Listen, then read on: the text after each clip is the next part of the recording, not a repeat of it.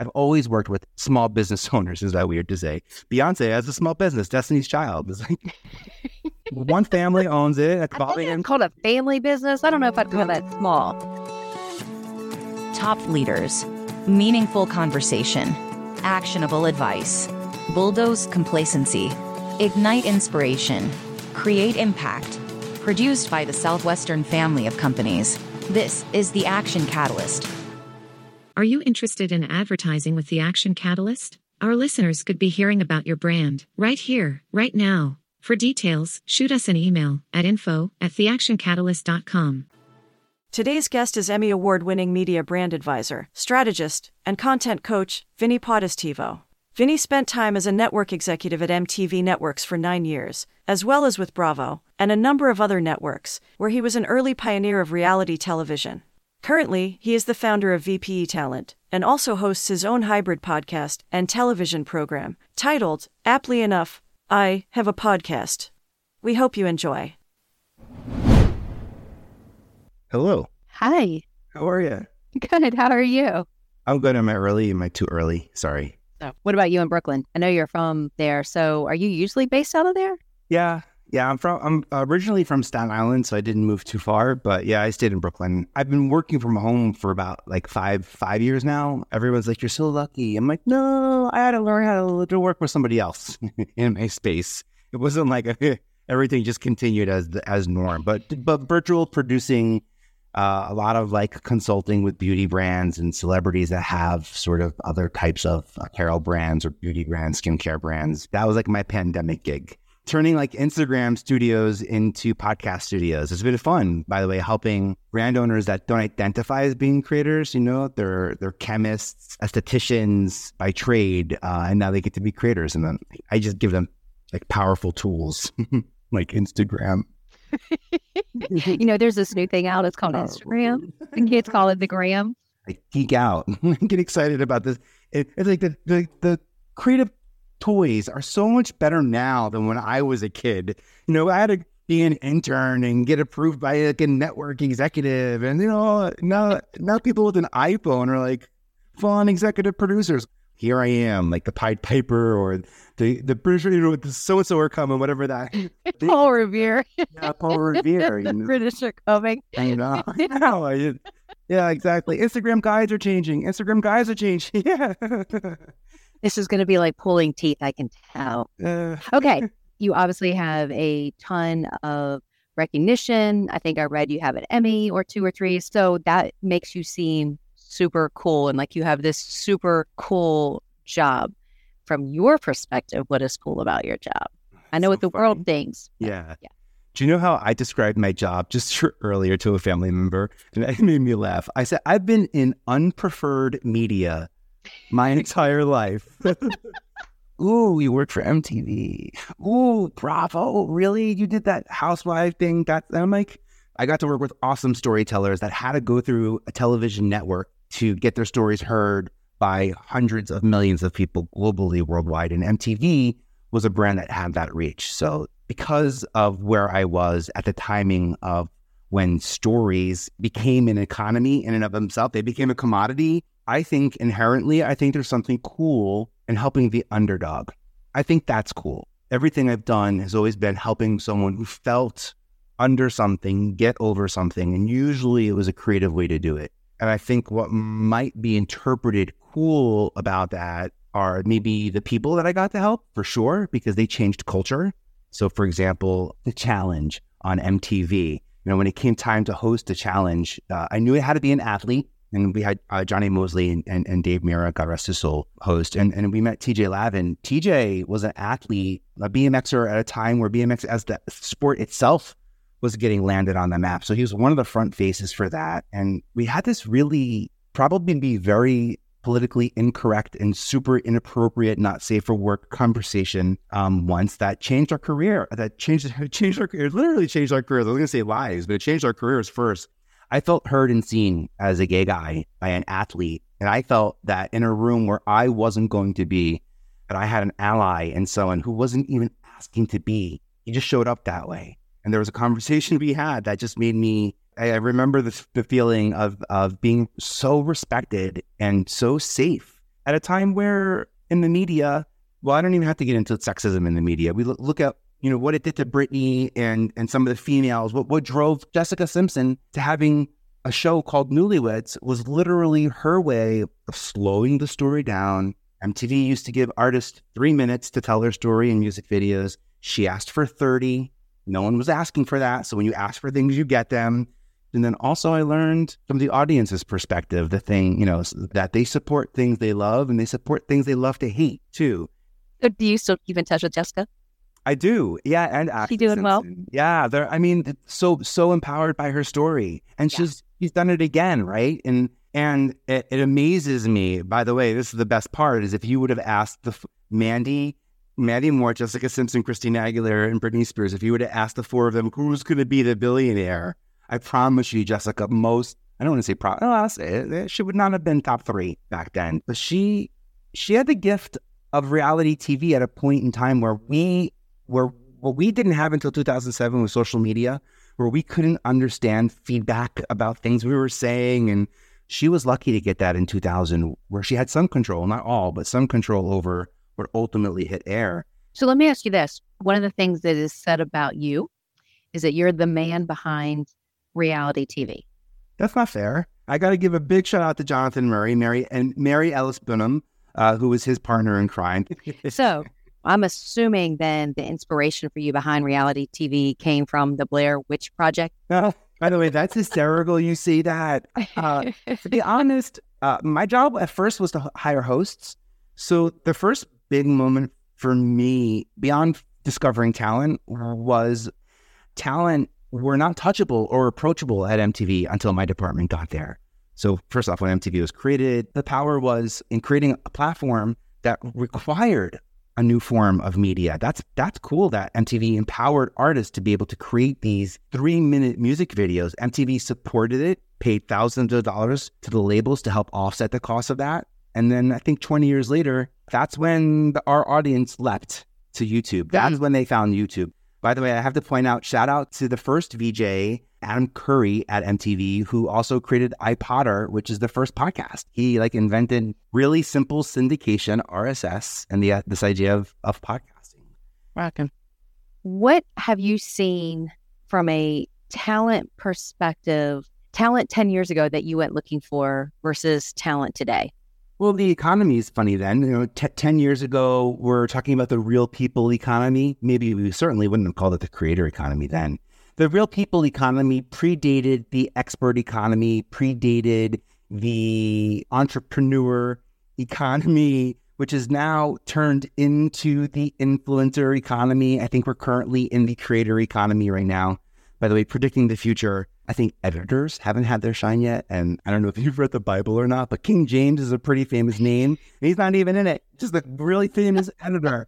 So the power of editing, I'm telling you, it's out there. The power of editing. What changes 10 years ago? The responsibility of networks. How about that for starters? 10 years ago, there was lashback to what certain networks were allowing to happen on their air. And there's now a sense of needing more control. Retention becomes the biggest, issue in television. So that changes talent immediately, by the way. TV networks aren't trying to get you to tune into their network for the first time. They're trying to keep you on their network as long as possible. So you're going to see a lot more of cross-channel talent, familiar faces throughout the entire network. What Disney did with Marvel and how they built these separate audiences, right? Because you want to feel identified and recognized in the right audience. When multiple audience come together, that's community. Multi-demographic retention, talent becomes a game that even on the agency level, agents are no longer looking for new talent. They're bringing new streams of ROI. They've got existing talent, and they're leaning on that talent to create additional streams of ROI. Okay, so let's take this a little bit broader here, because one of the things I think I've heard you mention a couple times, I think is really interesting. I'm running a company, or I run a team. 20 years ago, TV was it. I mean, we had a few other platforms, but now we've got all these different things. So speak to me about, I have a brand. Now there's so many things. Talk me through that. Yeah, the answer is time. First and foremost, that's where I go to a blank piece of paper And I'm just literally going to draw a timeline. I'm going to put today's date. I'm going to put the end of the year. I'm going to figure out what I'm capable of creating and doing and impacting in the next 2 to 3 months. I'm going to look at that schedule and multiply it by 4 so I can figure out what an annualized plan is. By the way, this is a weird way to answer the question. When I was trying to lose weight, I didn't want to lose weight. I didn't want to be a pound less than where I was yesterday. I wanted to be a pound less from where I was last year. It was way more fun for me to compare myself to last year. And what it does is it gives me the time to refine and slowly, confidently, and more importantly, sustainably get the results that I ultimately want to get to. So you mentioned at the top of this, I have one Emmy. It is my first Emmy. I won my first Emmy last year from this guest bedroom I'm working in now, by the way, Maron. I spent 25 years of my life crawling on people's kitchen counters, hiding from the camera so you don't see me in the shots. And I realized that the content I was working on, the position that I was playing in those productions, didn't qualify me. I won an Emmy because I went out and looked for an opportunity. I actually found an opportunity, and then I thought to myself, well, I want to be mindful who I win it with, because I'm going to be grouped with these people forever. And I also want to make sure it's the right project, because people are going to say, what did you win it for? I won it for, it's called Red Flags. It's a documentary series about a woman who comes out of rehab, and it's the red flags that we might spot, with the 60 days that she's coming out of it.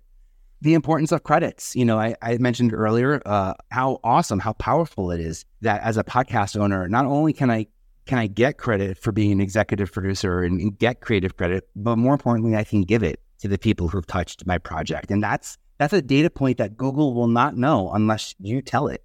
Your podcast being on someone's resume, maybe on LinkedIn, for example, let's say best case scenario, is not the same as IMDb, owned by Amazon, telling Google that this person worked on this episode, which also had this guest connected to this award. And it's a gigantic form of discoverability. So credits, those help you get discovered. Those help sustain the message, making impact and reaching the people that you want. Again, I geek out about it, but that's what podcasting, that's what independent side of media does for us. And that's why I'm fully leaned in. I've always worked with small business owners. Is that weird to say? Beyonce has a small business, Destiny's Child. It's like one family owns it. I think it's called a family business. I don't know if I'd call that small.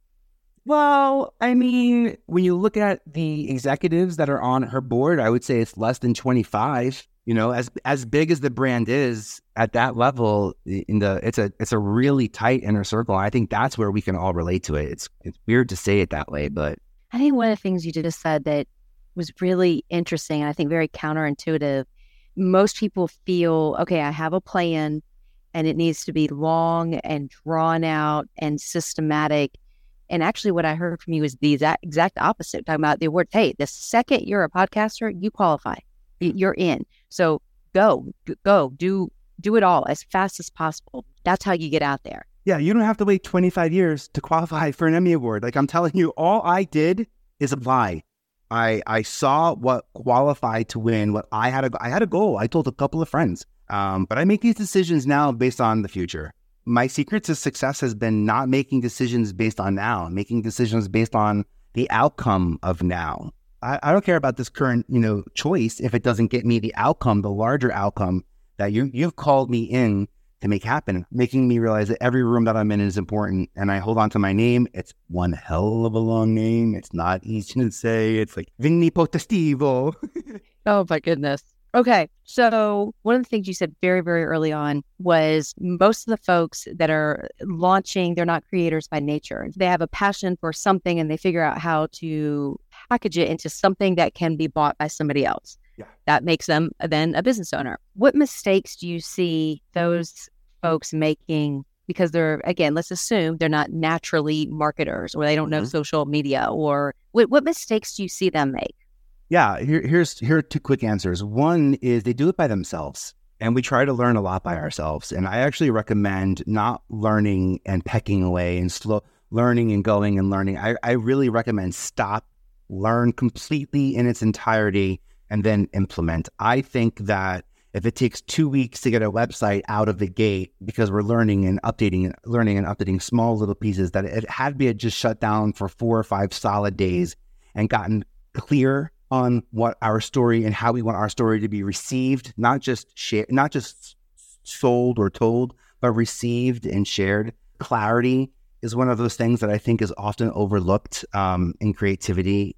There's a focus on how do I get something accomplished as opposed to who could I be working with. There's a great book called Who, Not How, and it's all about people and networking and making sure they're set up for success. And in terms of picking those people, I think there are 4 or 3 types of creatives. There's an analytical creator, a strategic creator, and a technical creator.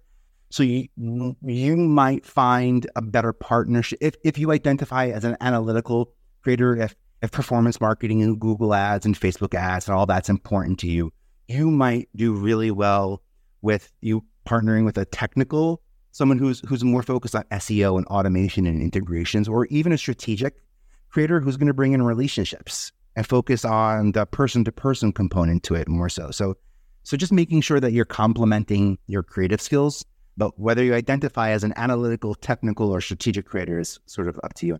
So you do this stuff all the time. Mm-hmm. And I imagine you're usually sitting in my seats, probably a little bit more than sitting in your seats. Yeah. What is the one thing you don't get asked that you wish you did? Oh, that's interesting. I would want to say there's a lot of focus on what we're talking about now. It's all about getting in touch and handing off. I wish people talked about sustainability a bit more. I wish they said after they're done with this, what is the next thing they should do? Not how do they get in touch with you? Like, we just started a conversation. We're responsible for what happens next. So how do we get to help the people who are hearing this podcast do it? I feel like it's a people-to-people responsibility. But for us, for the people listening to this, I appreciate people being sent my way. But I hope the real honest answer is, like, hopefully we would get to be part of the answer. They follow you for a reason. They're learning about me through you for a reason. And I think that together we can come up with better solutions than I could ever do it, on my own. So I wish there was more conversation about that, about the sustainability of impact, more so than let me help you grow your business and how do they buy your next product and that sort of transactional element of it. Because it's not about strategy, it's about tactics, really, right? Like I don't call myself a strategist because the last thing you need is more strategy more opinions and strategy. I don't care who I helped out. I don't care what I went through in life. Sometimes strategies feel deeply like opinions to me, and sometimes I want to remove my opinion from the conversation, and sometimes I lean into my opinion. But tactics, that's something that I feel confident in sharing 24/7 with anyone, as long as they're using them for the betterment of the good, and I put that energy out there as well. I intentionally make sure people know that these tools need to be used for positive impact, and that I won't stand to have them used otherwise. That's why I've been sensitive about working outside of this small gated talent community that I got so lucky to get to work with, because I truly got to work with them and understand their intentions. And scaling what I do with people who I don't truly understand their intentions is scary to me, because I've seen the impact of what media can do to change a conversation, to change a law, to give us rights, hopefully back, to get more out of us, and I got to say, I bring up Mandy Moore and Beyonce, and they fight for our rights. Like, they show up in places that are important for us. Matthew McConaughey, it's weird to say, I never got to work with Matthew, but like these talent have a role, and an impact. So how we empower them and who we select to celebrate and turn into celebrities, that's us as an audience. That you can't blame MTV for a certain type of show or Bravo for a certain type of show, because I was at the network. I'll tell you what the network says, but the audience watched it.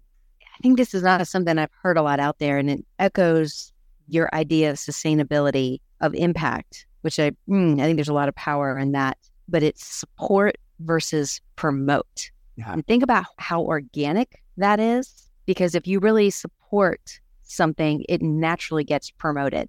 But people today, we're so used to it so much coming at us. Wouldn't you? I mean, don't you think? Yeah, we're so absolutely used to it. It's almost at times we put up that guard, like, oh, don't come at me, don't come at me. But when it's, hey, this is just a cool thing, come be a part of it, or come listen to it, or whatever, the byproduct is the promotion, but the intention is the support. And I think it makes for a much more organic response, which in turn, to your point, it's with the right intention. Yeah, because there's cause, there's inspired action that's bringing them to you. There's momentum bringing them to you. What's going to happen after they find you is two things. One, they're going to share, maybe verbally with their team. This is a real legit way to grow your brand without having to focus on the name, the artwork, all of the creative ways that we understand branding impacts the way that our message gets out there.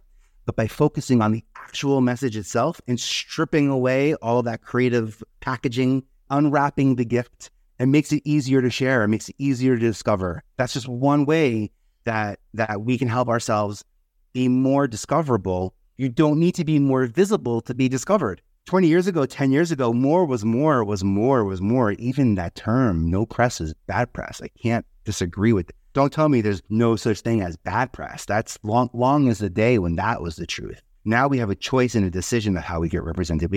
We're not at the whim of 5 public companies that have access to the airwaves. We, the power of people, can change that. And it stems from what we create and what we consume. So y'all watching those weird shows and then complaining about it, guilty pleasure. Now I'm in defensive media. That's awesome. Vinnie, you have been super generous with your time, your willingness to share, very appreciative. Anything else? Thanks. No, there's nothing I haven't shared that I also haven't documented. So if I can bring that up, I have a free creator hub. There's PDF versions and HTML version. I ask for you to come and sign up for a free account. That's at vpe.tv. Over 100 awards worthy of winning. 60 podcast platforms I think every podcaster should be on in 2023. 50 creator platforms that pay. I have hundreds of tactics and links to share. The power of the creator economy, how to convert using influencer marketing. I have a free masterclass up there. So please feel free to use these resources to be successful early and consistently throughout your career. And say hi to me on LinkedIn. Vinnie, thank you. Really fun. So nice to meet you. Yeah, that was awesome. Thank you. If you enjoy this podcast, please make sure to subscribe. And to stay updated on everything that the Action Catalyst is up to, make sure to follow us on Facebook and Instagram at Action Catalyst Podcast and on Twitter at Catalyst_Action. And as always, thanks for listening.